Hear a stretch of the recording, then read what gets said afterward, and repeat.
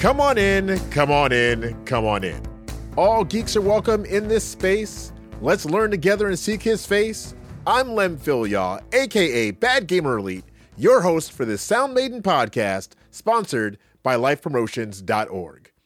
God, Games, and Geekery gives us an opportunity every Tuesday to chat about the crossroads of our passions and our faith. I can't wait to learn and discuss with you. I want to welcome you to the 30th episode in this devotional series and the 4th of the Gospel According to the X-Men. This is in no way endorsed or sponsored by any developer or publisher, but I want to talk from my heart about our faith and some of our favorite geeky things. If you've heard of the X-Men at all, you've heard of their enemies, and one of the first enemies the team ever came across was Magneto. But did you know that for a short time, Magneto was the headmaster of the Xavier School for Gifted Youngsters? Yes, Big Bad Eric Lehnsherr was in charge of the education and protection of the next generation of mutants in Westchester. What's more, in an alternate timeline, he was basically Professor X.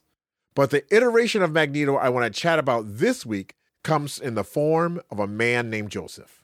Buckle up, true believers, because this one's going to be dope. You know what else is dope? LifeFest is doubling down on bringing a great festival to you in 2021. Not only can you join us at LifeFest in Oshkosh, Wisconsin on July 8th through the 11th, but we can't wait to see our friends in LifeFest Music City at Hideaway Farm in Bon Aqua, Tennessee on July 29th through the 31st. See you soon, everyone. Let's check back with Joseph. Joseph was discovered near a South American orphanage run by a nun known as Sister Maria. After several run-ins with the Colonel, Joseph opted to leave the orphanage to protect the children. It was shortly after this that he encountered Rogue and saved her from the first wave of Bastion's Operation Zero Tolerance. And boy, was that storyline awesome. Now, everyone that came into contact with Joseph believed he was the monster that was Magneto. Even the Avengers thought so. When he learned of this, he denounced his past life and vowed to be a better person and use his gifts for good. There's a lot more to the Joseph story, but we're trying to keep it short, and I don't want to spoil it for you. So let's check to see what the Bible says about all this.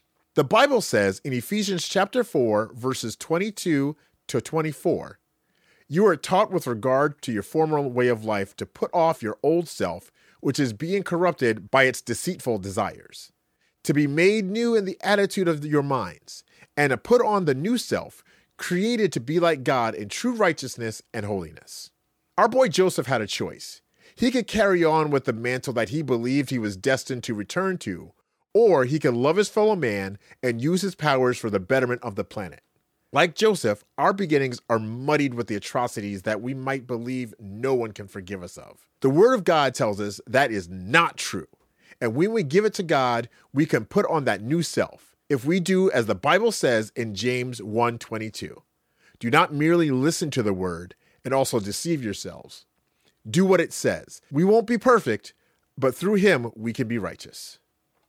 This week, think, pray, and reflect on what God is calling you to cast off from your old self, and do it. It'll be so freeing that you won't even believe who you were. If you have questions about what that looks like, hit me up at God Games Geekery on Twitter or Instagram, or at lem@lifepromotions.org. I want to invite you to join us Tuesday and Thursday, 4 p.m. to 7 p.m. Central Standard Time, as I stream with my buddy Lucas and our friends on Twitch as Life Promotions at twitch.tv/lifepromotions. Also, rate us and write a review for the show. It helps us in ways I don't quite understand, but I do know that changing the old ways of this podcast may make it even better. That's all for this week. I can't wait to join you again where you live, play, and work. Remember, you are geeky, you are loved.